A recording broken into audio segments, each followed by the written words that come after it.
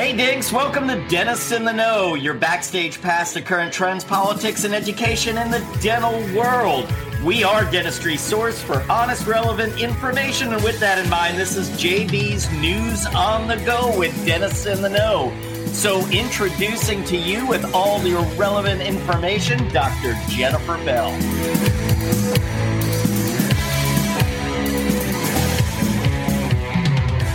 So first off, want to make sure everyone's aware the first week of March is Dental Assistant Appreciation Week. I'm going to get the guys back on here in a bit because I'm genuinely curious what other offices do for the Staff Appreciation Weeks. We've got Dental Assisting Appreciation Week, then we have Dental Hygiene Appreciation Week. Then we have an Administrative Assistant Day, which we subsequently turn into a week in our office as well, just so that everything is fair. But I'm really curious to hear what the guys do for that. But we'll continue to remind you so you don't get caught checking social media the week of and going, oh crap, I totally forgot to do anything.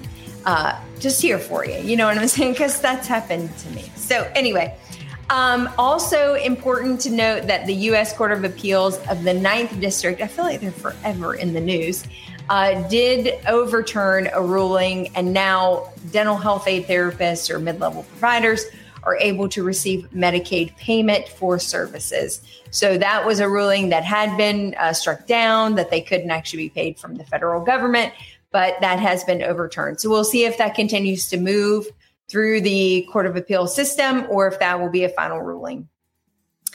Here's an interesting pop culture story. So there's a lady from the Northwest, Pacific Northwest, who traveled to Costa Rica, where they advertise dental services that are 30 to 50% less than what you can pay in the U.S. She went to Costa Rica seeking dental care and unfortunately suffered some type of cardiac event during the anesthesia and has ended up in the hospital on life support or ventilators. Different stories as I was trying to dig through it a little bit more about what the extent of her injuries are, and it doesn't quite identify what the issue was. Was it the anesthetic itself? Did she have malignant hypothermia, for instance, or was it an actual dosing issue or just negligent care, or was this going to happen regardless of whether she was in Costa Rica or in the U.S.?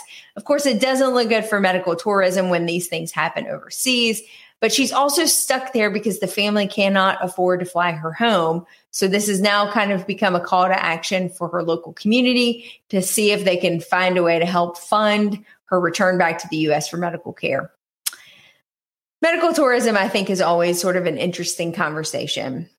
In Ocala, Florida, there was a drunk driver who unfortunately found his car inside of a dental office called Healthy Smiles one morning around 12:30 a.m. The police received a call that the building had received significant damage. And I'm just trying to put myself in that situation to think, oh man, you come in the next day, or maybe you get the call during the night, just to find out that the front half of your building has now been entered by a car. How do you put the pieces back together? How do you open up and continue on? And so always an interesting problem-solving venture, I think, when these things unexpectedly happen to small businesses. But unfortunately, that happened to a dental office in Florida. Last week, we mentioned a couple really hot topics, so I encourage you to continue to keep the pulse on this FTC discussion on non-competes. It certainly would have significant impact on employment contracts. So if you're hiring an associate or if you are an associate, I think this could be a real hot topic and could potentially render these contracts null and void.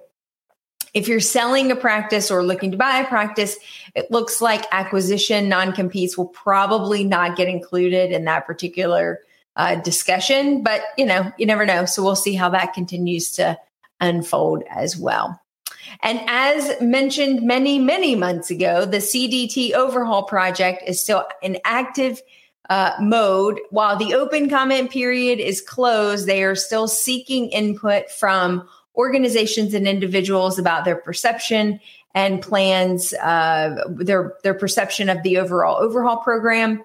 And, Is this going to be good for dentistry? Is it not going to be good for individual providers, et cetera? So I will continue to keep watch of that. No action has been brought to our attention at this point, but certainly it's still in an inquisition phase. It has not moved to a formal movement yet. And with that, that's the news. Hey, Dinks, that's it for today. Just wanted to say thank you for being a part of Dentists in the Know. You know, dentistry is an amazing profession, but it's more rewarding when you're in the know.